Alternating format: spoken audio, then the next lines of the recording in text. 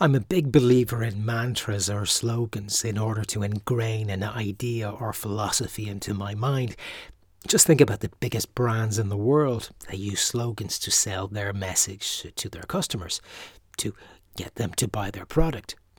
It works for them, so why not use the same psychology to sell an idea to yourself?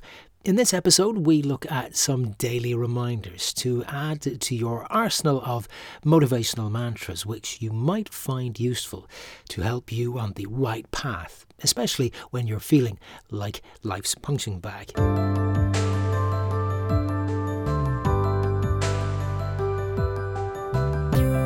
Hey, Matthew Norrie here, the host of the Happy Habit podcast. Welcome and thank you for joining us, even if it was purely by accident. We talk health and well-being in 2 10-minute episodes every Monday and Thursday.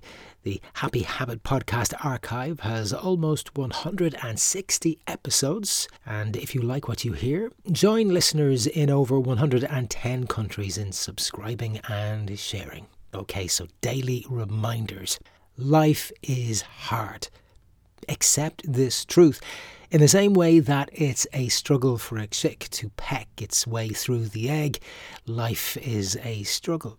Sometimes the wind can be at your back, and you feel as if you have gotten this business of life licked. And all of a sudden, life trips you up, and you fall on your face. Recognize that this is not personal. The universe doesn't really care about your feelings. It is simply the random way of things. So don't take it to heart. I have railed against perceived injustices thrown at me, stalling my progress or contentment. But it's at that point I have to remind myself that, look, life is hard. It comes with its challenges. We don't necessarily have to love the hard times, but fighting them, resisting them, and venting constantly about the unfairness is pointless. Life is hard, accept it, because once you accept it, your mindset shifts. You acknowledge the problem you are faced with in that moment, and then you start to look around the problem. You begin to look at your options. You start to look for solutions. Be kind. Kindness is amazing because it's one of those universal things that is totally free. It's free to give away and it's free to receive. It has no conditions, like a price tag or time limit attached. When we show kindness towards another, we are thinking not of ourselves. We are giving something to someone else, even if they didn't ask for our act of kindness. In fact, many acts of kindness catch the receiver completely off guard. This is in fact what gives kindness its power. But even more so, it's the fact that we don't seek anything in return. It's merely enough for us to know that this person has gained from our act of generosity. The unintended result of all of this is that we actually feel lifted too. Volunteering, giving of your time and energy to other people who benefit from your act of kindness has routinely been recognised as one of the best things you can do for your own mental health. Being a giver of kindness enhances our own well-being and contentment. We, in that moment, place our own egos and selfish considerations to one side in favour of another person. This act of kindness elevates the receiver's well-being directly, but also elevates the giver's indirectly. Essentially, what you would call a win-win. Overthinking is not problem-solving and is entirely counterproductive. I presume you have chewed chewing gum at one point. The thing about gum is you can chew it literally for hours, and the only thing you get for all of that chewing is, well, a sore jaw. The actual state of the gum itself doesn't change.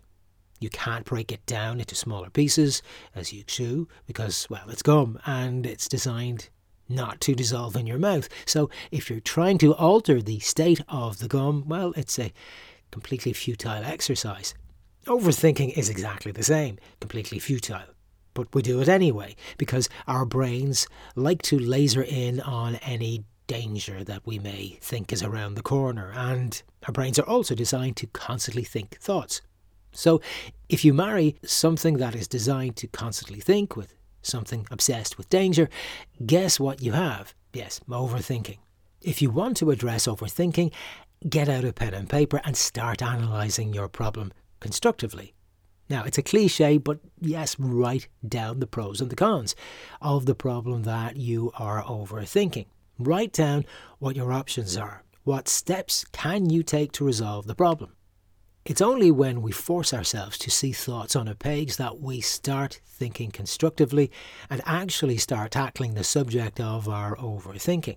Otherwise, like the gum being chewed or like clothes in a washing machine on an endless cycle, our thoughts will simply go round and around and around and will inevitably be steeped in a "but what if" negativity. Take control of overthinking by writing your thoughts or problems down on paper.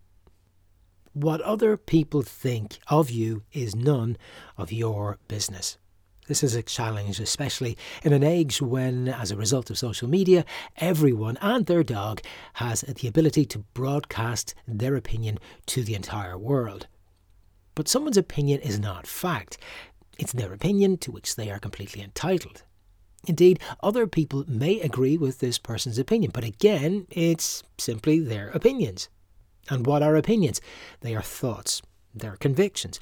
Yes, but merely abstract things that cannot be physically touched or held in your hand. In other words, someone's opinion might be valid for them, but it doesn't mean it's reality for me. So someone you're talking with thinks you're completely wrong about where you stand on, say vaccinations. They call you an idiot for holding your opinion on vaccinations. And we won't say what that opinion is, it's irrelevant. Simply to say that they hold the opposite opinion to you and criticise you for holding your opinion. So what? Let them hold their opinion about you. They are entitled to their opinion. You would be completely foolish to take their criticism of you to heart. It's none of your business what they think of you or your opinion. You are as entitled to your voice and to your opinion as much as the next person. If that person chooses to criticise you because you don't share their opinion, even after you have explained your reasoning, it's futile for you to try to win them over for the sake of winning them over. What other people think of you is entirely up to them. Your job is not to win people over and justify your existence. Stop waiting for life to begin. It seems we are constantly looking ahead. Oh, I can't wait for 6 o'clock and work is over. Or I can't wait until the weekend. Or I can't wait until my holidays arrive. The clock is always ticking. We should be striving to live a life where we are enjoying more moments than we seem to endure.